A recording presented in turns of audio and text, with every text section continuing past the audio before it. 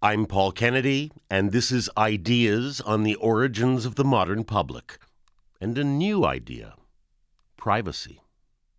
I believe that the category of privacy itself is a modern invention.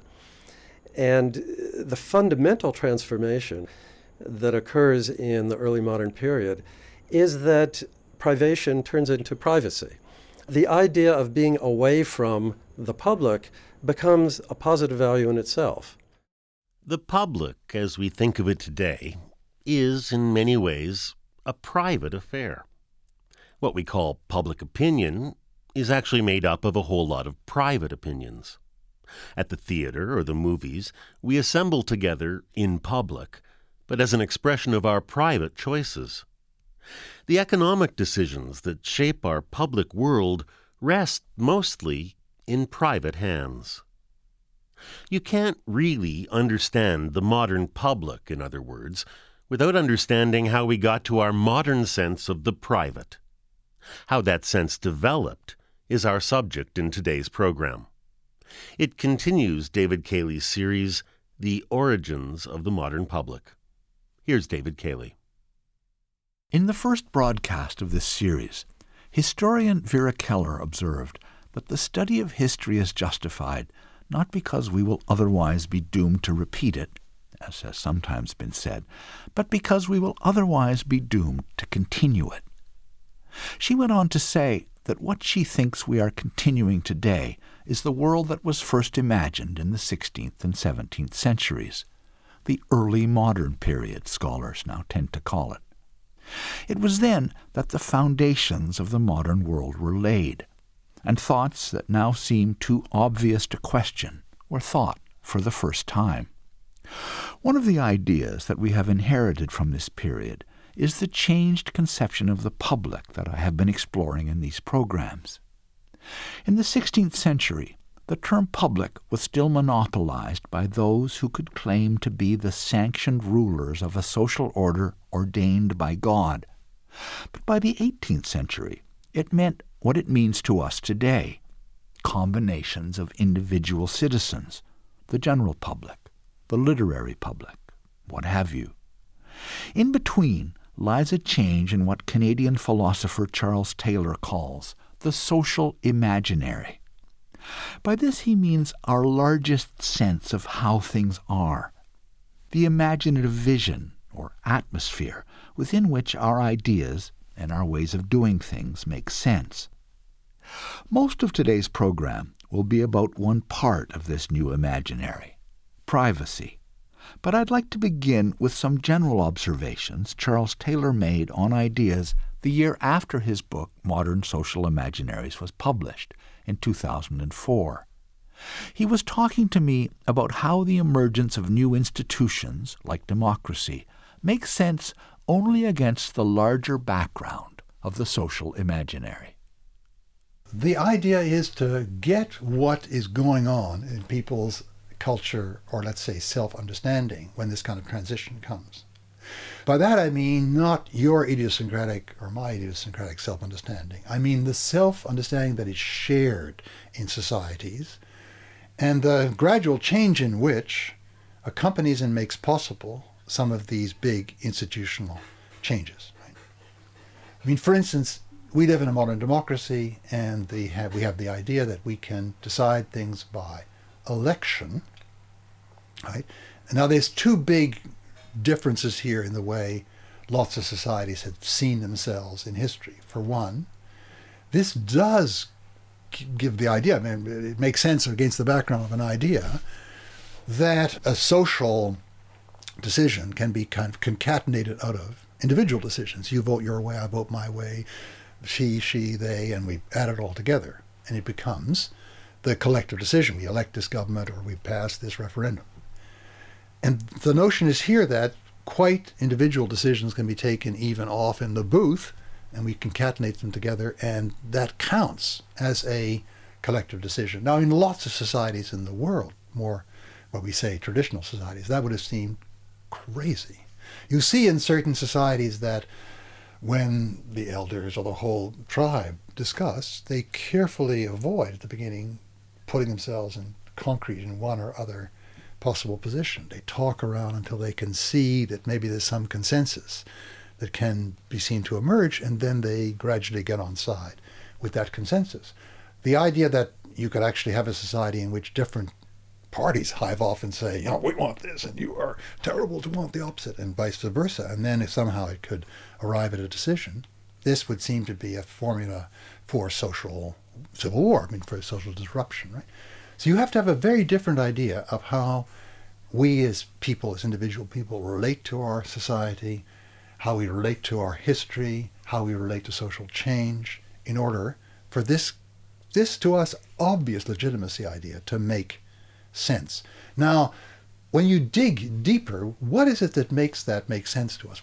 And then you begin to see that almost all Western pre-modern notions of society assume really that there was some kind of order already there, and each one of us has his or her place in this order, right? So you aren't an individual agent in society except by occupying a slot. You're the king, you're one of the leaders, one of his advisors, or you're a lowly peasant. You have your place.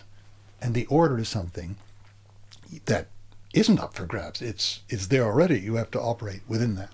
So this occupying a certain role as the primary fact, somehow that gave way to the way any average citizen in Toronto or Montreal would understand today, which is something like this. Societies are made up because individuals come together. Maybe they don't necessarily come together at one moment. Maybe they come together by immigration from different parts of the world, but they all more or less agree that we're going to be part of this society. So the society is made up of individuals who primarily, before they join it, as it were, don't have a role. They aren't defined by their role. They're defined by something else. And in order to make decisions, we have to have some kind of majority rule and some kind of rules about how to extract the majority. And so from then on, given a lot of detail of the history and the Constitution, it follows that the kind of way we make our decisions in elections make sense, right? So we had to move from this kind of background understanding that no one challenged before of, let's say, a law since time out of mind and a place of each of us within it, to this modern idea, which is much more, let's say, artificialist. The states are things that are made at a certain point. At a certain point in history, we sat down or somebody sat down and decided anew what the whole thing was going to be about, right? And it's just fascinating to follow this in Western history, because what we think of as the revolutionary tradition that helped to found modern democracy, the English Civil War, the American Revolution, the French Revolution, and all the other events since then, it looks like a kind of seamless development towards us. But a fantastic, if you like, intellectual revolution, a revolution in understanding occurred in the middle of that. Because the early phases of this were all based on the idea of the ancient constitution, the law that is there since time out of mind. The English Parliament rebelled against Charles I in the name of the ancient constitution, right? The way it's always been, and Charles has usurped power. The American revolutionaries rebelled against Westminster in the name of the rights of Englishmen that were being violated by the British Crown and the British Parliament. What's interesting is that in the middle of that operation, a kind of reversal happens. And when the Americans, after the war, come to setting up a constitution, they have an actual constitutional moment in which they see that not as the realization of an old law that has been violated, but as the founding of an actual new state. We the people. So they put the Constitution, as it were, put into a speech act in the mouth of this new agency, we the people of the United States, in order to make a more perfect union, etc., etc. That is a new moment in history, and you can see the development of what I'm calling the social imaginary, the kind of generally shared understanding of what we are as members of society. You can see that evolving, at least among elites in the 18th century, preparing this moment of the overturn. And then, of course, when you got to the French Revolution, at a certain moment, the French people, again, this idea of the collective agency, which never existed before but now exists as an agency, starts anew. Such a radical idea of starting anew, that the early French Republic started the calendar over again, right? 1792, August 1792, when they set up the Republic, became the beginning of l'an 1, year 1. It didn't last. It lasted only about 10 years, but they had this whole idea of a new calendar, really a real idea of radical new beginning. According to Charles Taylor, the French and the American revolutions both dramatically reversed fields, beginning as assertions of traditional rights, but going on to proclaim an entirely new order. But this new order, and the new imaginary within which it made sense, had been in preparation for a long time. One of its keystones was a new sense of privacy and of the value of private existence. The word privacy comes from the same root as the word privation, and at the beginning of the modern age, privacy generally meant whatever was deprived of the quality of publicness. In Shakespeare's As You Like It, the clown Touchstone, in exile from the court, is asked how he likes the shepherd's life he is now living. In respect that it is solitary, he replies, I like it very well, but in respect that it is private, it is a very vile life. It's vile for Touchstone because it's obscure. It lacks the publicity that lights up existence at the court. Privacy is defined by what it is not. How privacy took on a positive valuation and became a good in itself is the story that is told in literary scholar Michael McKeon's ambitious book, The Secret History of Domesticity, Public, Private, and the Division of Knowledge. McKeon is professor of English at Rutgers University in New Jersey, where I called on him recently. He told me that he thinks people everywhere and at all times must distinguish in some way between public and private. How could they not? But that modern Western civilization was unique in trying to actually pull apart these two realities and assign them to separate spheres.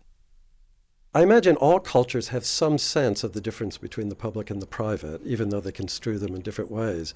But my understanding is that until the beginning of the modern period, they're seen as distinct but not really separable. That is, they're part of a more general understanding of how things work, so that you can't really detach one from the other in thinking about what their significance might be. And that's what happens beginning in the 17th century.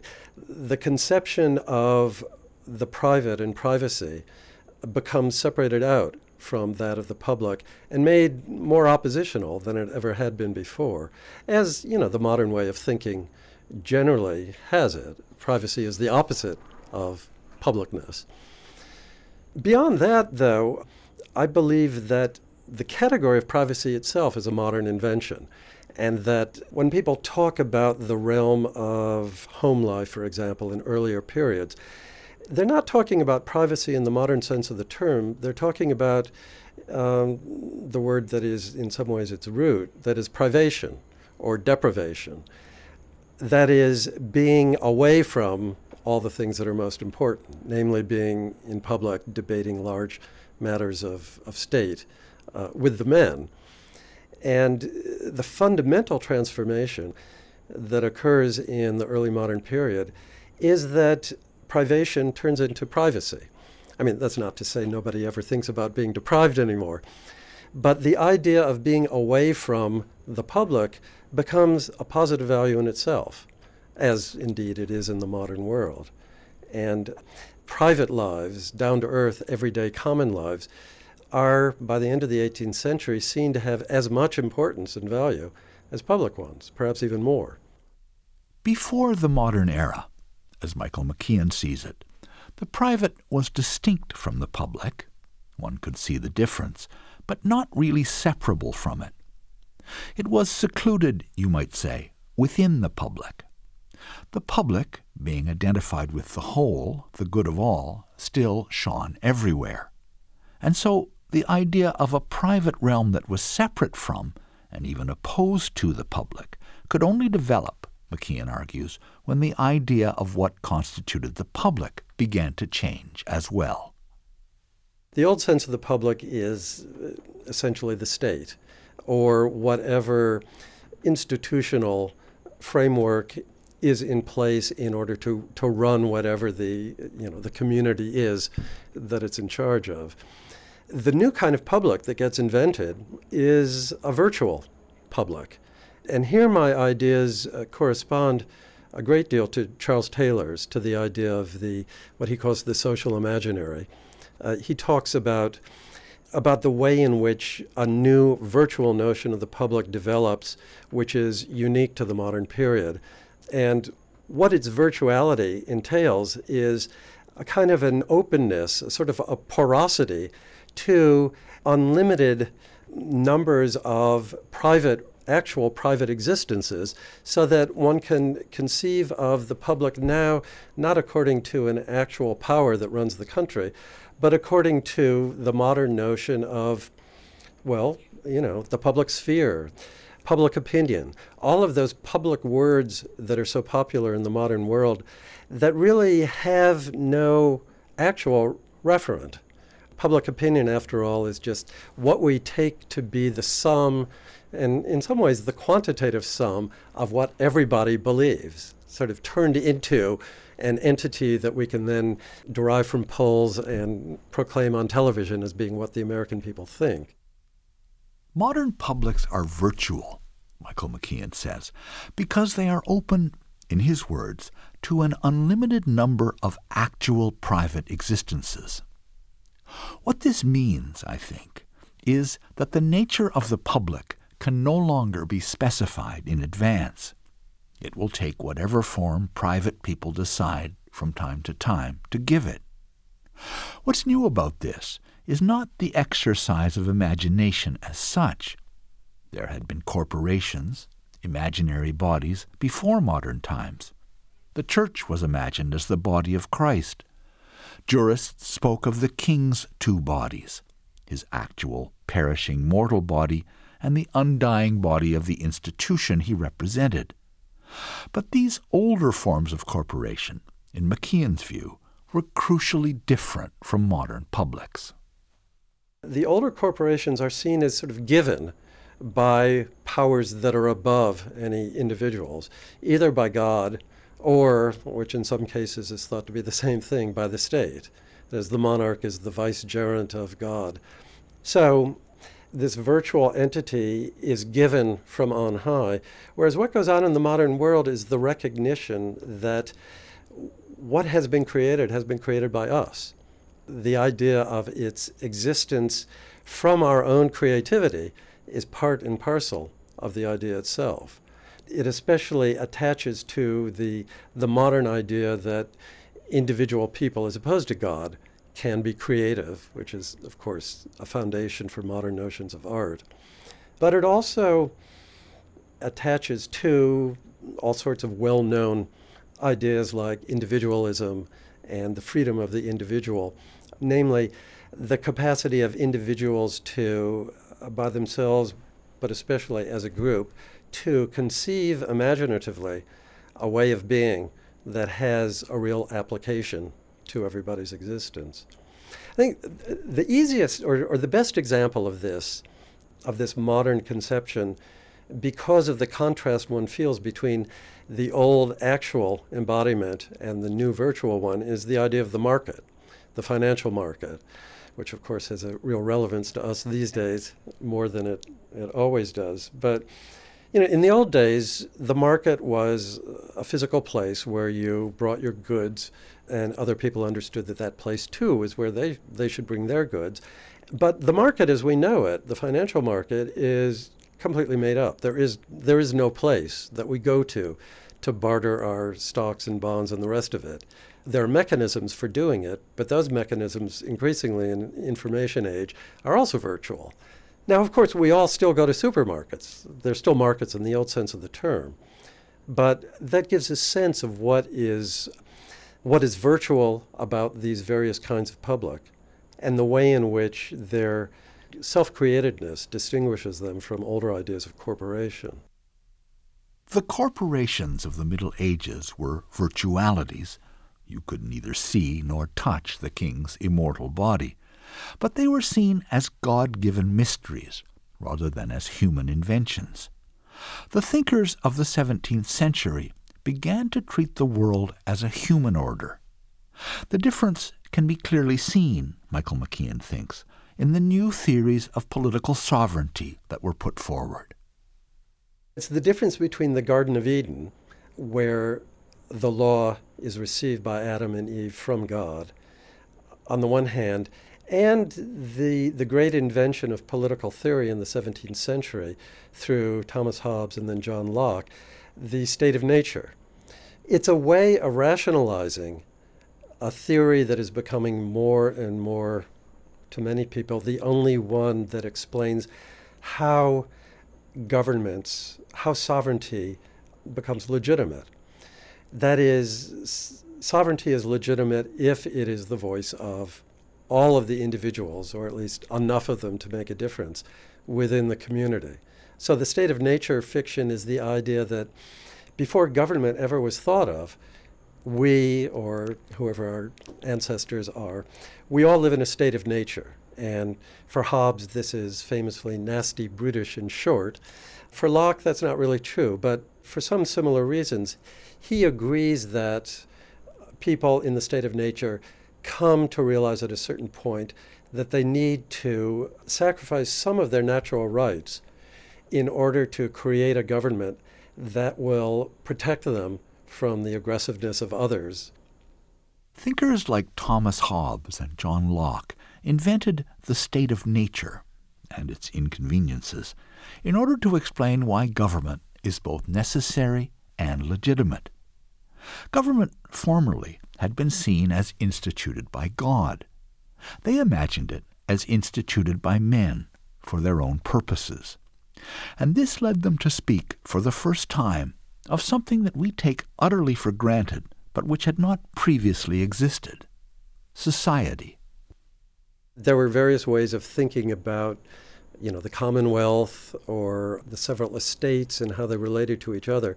But there was no virtual category that would take in everybody within a given polity, or indeed everybody everywhere, as the largest sense of society would suggest. But the way in which the concept of society first emerged was by, as it were, being split off from the state. I mean, the state, I think, in earlier centuries, although different terms were used, nonetheless seemed adequate to express all of the collective, all of the gestures at collectivity that were felt to be necessary. Once the critique of especially monarchical notions of sovereignty began, people began to think that the state is not everything. The state does not have legitimacy entirely on its side. What it's doing is serving, if not utterly representing, something else, which is called civil society. And at first the term was always used with civil in front of it. And that formulation in the 17th century just hung on. And what it expresses is the first stirrings of the belief that there is something beyond the unquestioned tacit authority of those who rule us. And so it's also the first stage in transforming people who are simply political subjects and don't question their subjugation into people who are subjects in a not entirely political way. I think the end point of this is the conception of subjectivity, which derives from the idea of being a political subject and therefore under the authority of some other entity, but finally emerges through a process of interiorization as the whole idea of civil society becomes more and more autonomous and distinct from the state. Being a subject finally becomes being a subject for oneself.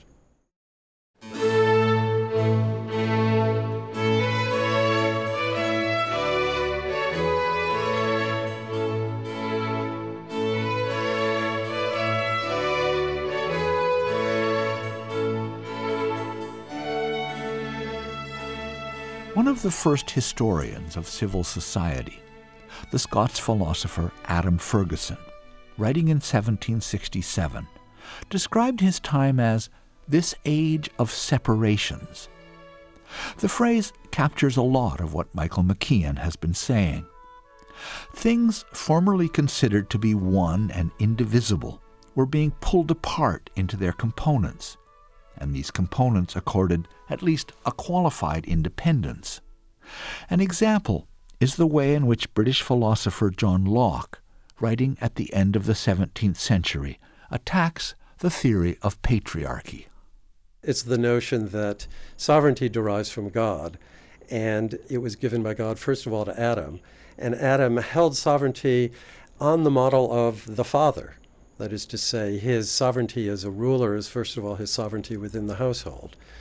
And after the fall, and this perhaps would have been a consequence even if we had not fallen, the patriarchal trajectory of sovereignty just goes down to fathers in the household and to sovereigns in the state. And so there's a strict analogy between the state and the family.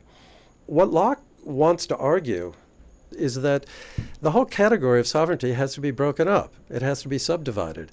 And indeed, different kinds of sovereignty have to be separated out from each other in order to understand their fundamental difference from each other. And the ones that he focuses on in particular are, first of all, sovereignty in the kingdom, which is different from the sovereignty of the father in the household, which is different, he goes on to say, from that of the husband with respect to the wife. And it's also different from that of the parent, whether husband or wife, and the children. So he's taking this sort of unified notion of sovereignty, which is unified not only with respect to the state, but also somehow included the family. It's all the same basic principle. And he's parsing it up into different, discrete, separate domains. It's a division of knowledge, which in more than one way is akin to the division of labor that already is going on in the capitalist countryside and then really gets going with the Industrial Revolution. Sovereignty, according to John Locke, has many subdivisions, each enjoying a certain independence. And this way of dividing up political and familial authority, Michael McKeon argues, mirrors the division of labor that is taking place in the countryside at the same time. Economic production, like sovereignty, is being broken up and differentiated.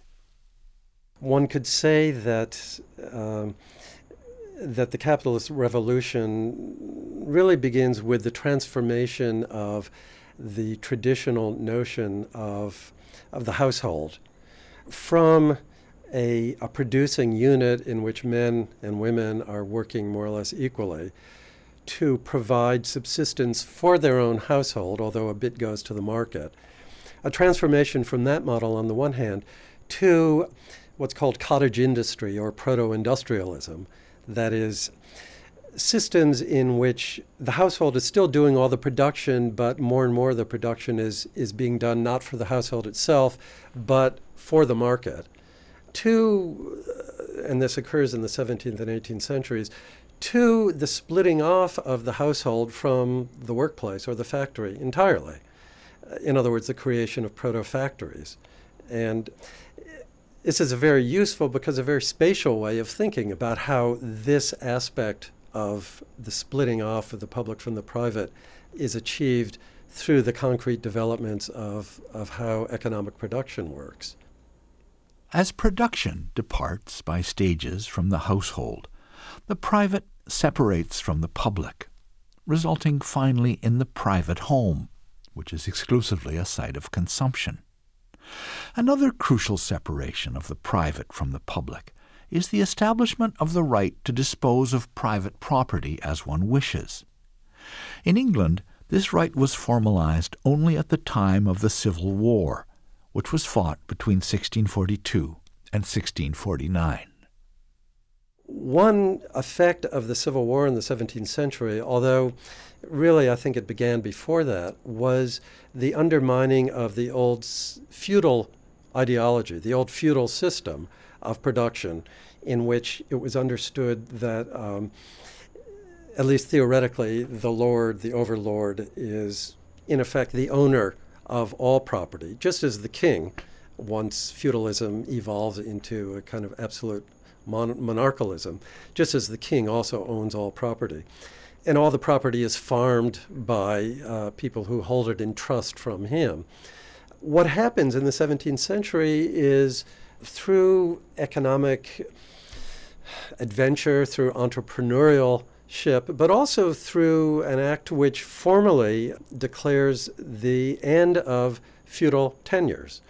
And what this means is that great landlords, anyway, no longer have to understand themselves as holding land in fief of their overlords, which means that they are now not conditional owners of the property, but absolute owners of it and can do anything they want with it. That contributes mightily to the development of capitalism in the countryside. It also, conceptually speaking, it separates out economics, economy, from politics, because economy for the first time is no longer seen to be part and parcel of the sovereignty of the ruler. It's that which people do in their private capacities, which is not or should not be controlled by the sovereign, although the sovereign will try very hard to control it. So the economy is one of the first kinds of human experience that is deemed private. Modernity, as Michael McKeon understands it, is the outcome of a series of separations. Civil society separates from the state, the economy from politics, the private from the public. But there is, in his view, a second logic at work as well, and that is what he calls explicitation. The unspoken and taken for granted is increasingly made explicit. What I mean by making explicit or explicitation is a state of mind that becomes more and more dominant in this period and which goes against its opposite number, namely the tacit, which I associate with the tradition. Now, of course, as you can see by now, to generalize in this schematic way about tradition versus modernity, tacit versus explicit, obviously it's a heuristic device. I think the most suitable way of denominating modernity is the way that I do, and historians tend to agree with that. But clearly within the Middle Ages, one can find all sorts of developments that seem forerunners of what we're associating with modernity. And on the other hand, we can find elements of residual traditional culture that continue within modernity. So I just have to put in that caveat about the generalizations that I'm making. But basically, the argument about the tacit and the explicit is that what begins in the 17th century especially, although I suppose the Renaissance really has to be seen as the origin of it, is the will to raise tacit understanding about the way things are to the level of the explicit, and therefore to begin to question it. To begin, first of all, just to think about it harder. I don't think the first impulse is to undermine tacit knowledge. But the more it goes on, I think the more an analytic understanding is brought to bear upon what had never been thoroughly thought about or questioned before. Questioning undermines aura. Heaven gives its glimpses, the poet Robert Frost says, only to those not in position to look too close. The king's supporters in England in the period before the Civil War of the 1640s often made the same point. I wish, said one, that the sovereign power of the king might ever be kept in tacit veneration and not held in public examination. The authority of religion, likewise, rests on a tacit acceptance of certain mysteries. Closer and more curious reasoning about the divine, Michael McKeon suggests, is one of the sources of secularization.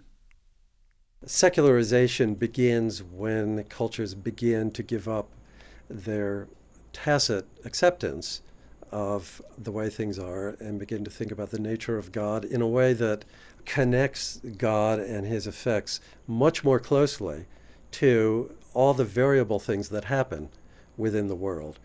This goes beyond theodicy. It goes beyond simply asking the question, how can there be evil in the world if God is good? Because it takes into account the plurality of religions. It takes into account the vulnerability of Scripture, for example, to rational critique. This goes on increasingly in the 17th century. The critique of the notion of the Bible as the Word of God, simply because it's gone through so many translations, so many editions, so many human contributions to its authenticity, that it's not to say God isn't responsible for it, but that we have to treat it like we do other books and subject it to analytic interpretation to understand what it means. So I think secularization is a good way of thinking about how the tacit becomes explicit.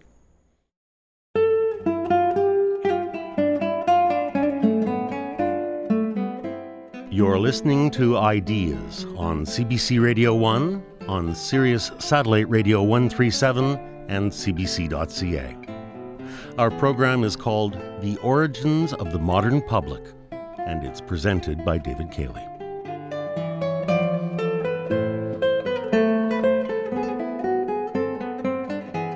Michael McKeon describes the modern world as the outcome of a process in which things once held indivisible get divided up, and things once tacitly accepted get spelled out.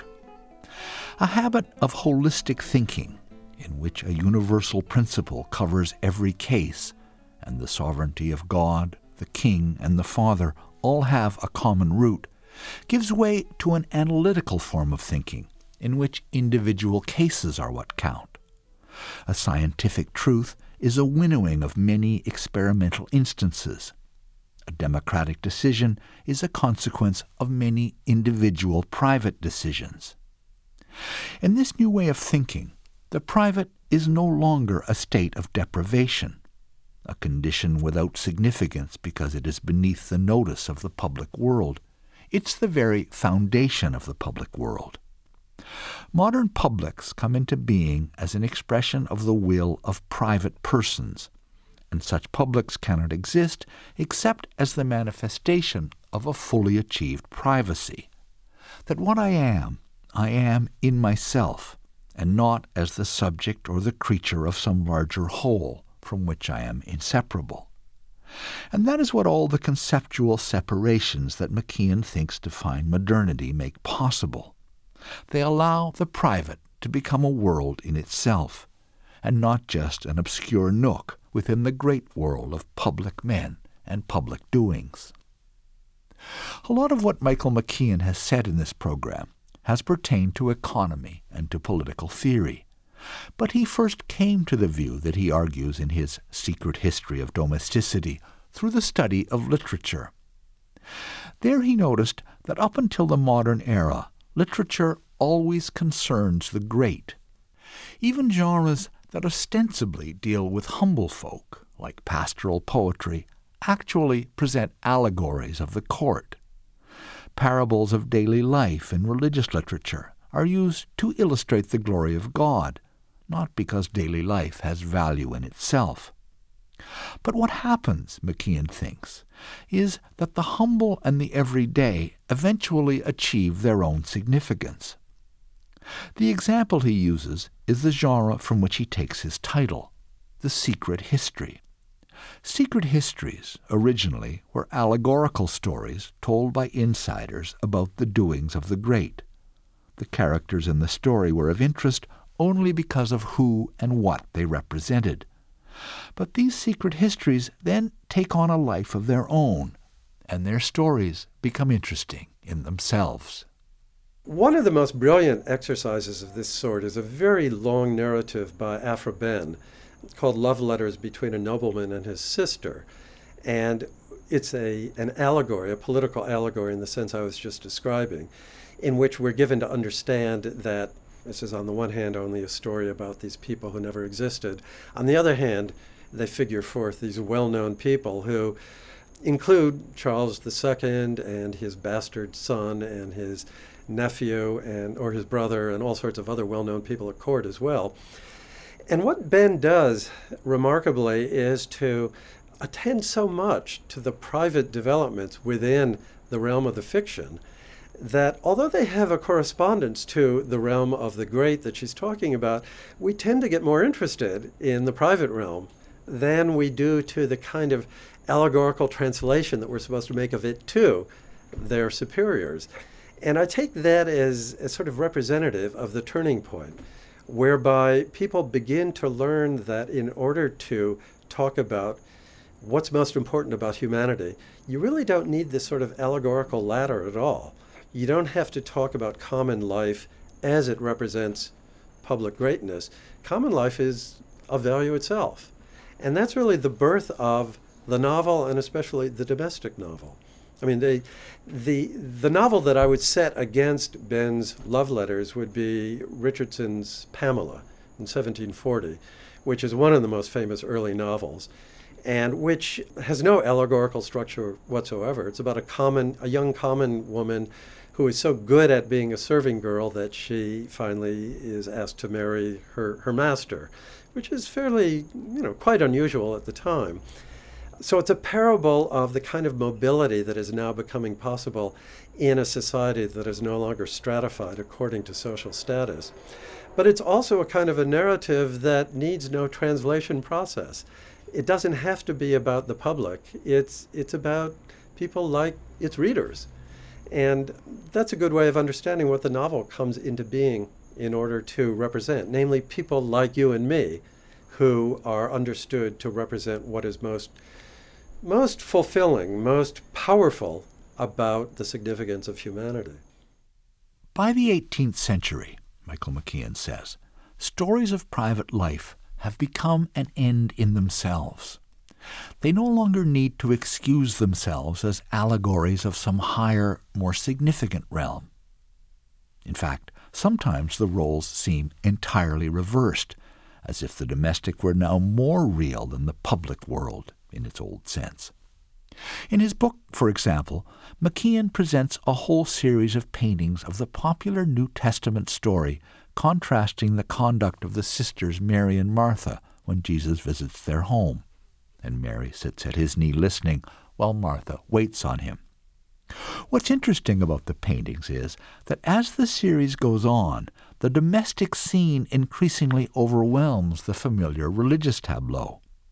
In one, Jesus, Mary, and Martha appear only in the background of a kitchen scene in which a large cut of meat has pride of place. And this movement in painting and literature to give priority to the private is also mirrored in architecture.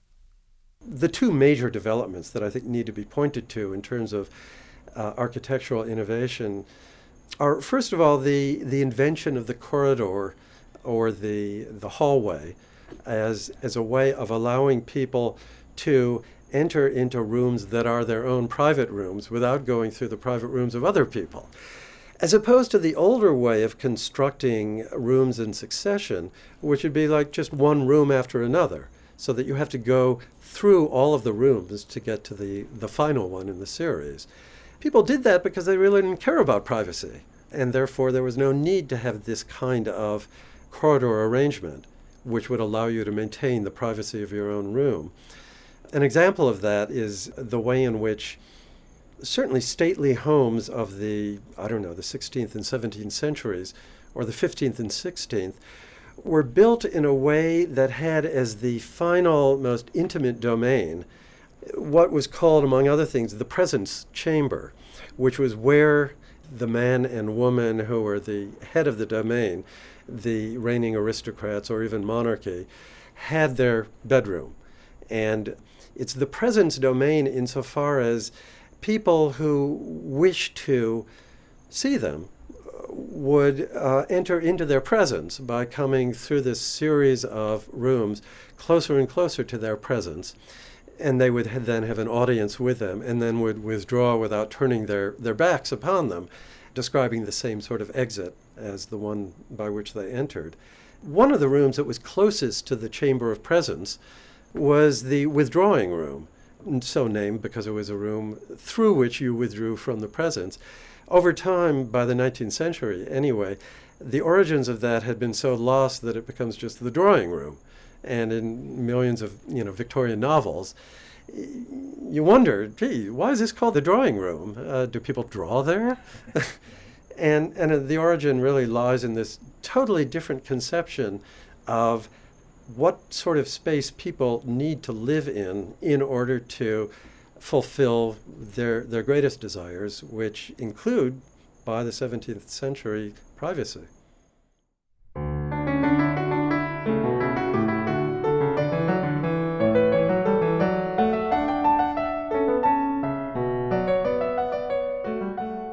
Michael McKeon has argued that the hallmark of modernity is the separation of the private from the public. The two categories increasingly oppose one another. The private is no longer just a sequestered space within the public world. It's an independent reality resting on private property and private experience.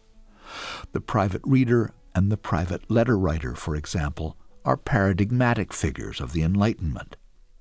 But though the two concepts come to be opposed, they remain always related. The private can only develop within a conception of the public as a space of possibility, a virtual space in which private actors can combine in a potentially infinite variety of ways. This new conception of the public is premised in turn on the idea that the individual is prior to society, which is formed by an agreement, a contract, among these individuals. The two ideas interpenetrate, McKeon says. They come into existence at the same time. That is, this new notion of the public and the idea of privacy. And they do that because they're in a reciprocal relationship. The new sense of the public is necessary in order to acknowledge from now on the primacy of the individual, not just right now, but in all of the possible instantiations. And therefore, it must be a virtual realm that is always accepting of new concatenations of individuality.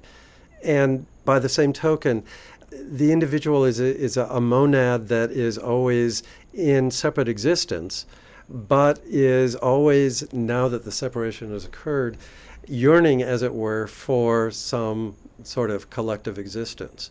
I mean, the biggest cliche we have about modernity is that there's a conflict between society and the individual, or society and the self. And that had no meaning before the 17th century, not only because the whole concept of society didn't exist, but because in a more traditional worldview, the idea of the individual is really inconceivable. Now, of course, individual people are very easily conceived, but they're always conceived in relationship to the service that they do to collectivity, whether we're talking about the state or a tribal collectivity. Throughout all the various manifestations of traditional sociality, the individual is always subservient in a very practical way to the needs of the community. One of the things that liberates the notion of the individual is, as one can imagine, the development of a sense that individuals can be self-subsistent in a way that they never could before through economic enterprise. But as I say, that's only one of the forces that leads to the separation out, really, of the individual from collectivity. Once this happens, though, I think almost instantaneously, certainly recognizably in the 18th century, the impulse to define this as the great modern problem and to resolve it is equally dominant in modern thinking. How can we overcome the alienation of the individual from society? So I think it's that doubleness that really has to be kept in mind as definitive of the modern dilemma. The modern dilemma, in Michael McKeon's opinion, is ongoing. There has been a tendency over the past 20 to 30 years to speak of postmodernity as if it were as distinct from the modern age as modernity had been from the Catholic Middle Ages. McKeon, I think, sees more continuity between our time and earlier phases of the modern experiment. For him, the principles that he identifies as underlying modernity are not expressed once and for all in the 17th and 18th centuries, the centuries of Enlightenment. They continue to unfold. I think there are two impulses that continue throughout modernity and postmodernity. First of all, the impulse to continue separating. This tends to happen more and more with, say, the domestic household. Once definitively conceived as a realm of the private, it's then reconceived as partly public and partly private. In fact, the housewife in much discourse by the 19th century is being conceived as the governor of the house, as occupying a kind of a public role there. And insofar as she is the governor not only of the space, but of the education in morality of her husband and her children, she is a governor in a very profound sense. So her realm is public, but then there are private realms within the household, which can be defined in various ways. There's no, static definition given to the realms of privacy. It's more the fact that private realms are infinitely subdivisible in this way that I think continues throughout modernity. As the private is subdivided, Michael McKeon argues, new realms of publicity open up within it. One only has to think of the politics of sex in our time to see what he means. Feminism and gay liberation movements have made public what was entirely private when they began. New communication technologies have been making the private public in another sense. The story that began with the invention of the private individual and the virtual public at the beginning of the modern era, he says, is not over yet. We're still in the legacy of the Enlightenment, of the 18th century, of the first age of modernity, which by popular and vulgar thinking is associated only with the will to bloodlessly divide things up and to be analytic at the expense of feeling. And the Romantics had to come along to put that right. I think both of those impulses are evident within the 18th century. So the basic reciprocity that I'm talking about is set up there and is still being worked out in the modern and postmodern period. I think modernity is always trying, because of its very nature, to find within itself innovation. Maybe the biggest difference between tradition and modernity is the way in which, in the 17th and 18th centuries, innovation, for the first time, is embraced as a positive good, rather than as something to be escaped by looking back to the past and renewing the origins. And I think this futile aim to be innovative upon innovation characterizes all sorts of modern traditions that one can think of. Michael McKeon, professor of English at Rutgers University and the author of The Secret History of Domesticity. My series on the origins of the modern public will continue next time with a program on how science made publics in early modern Europe.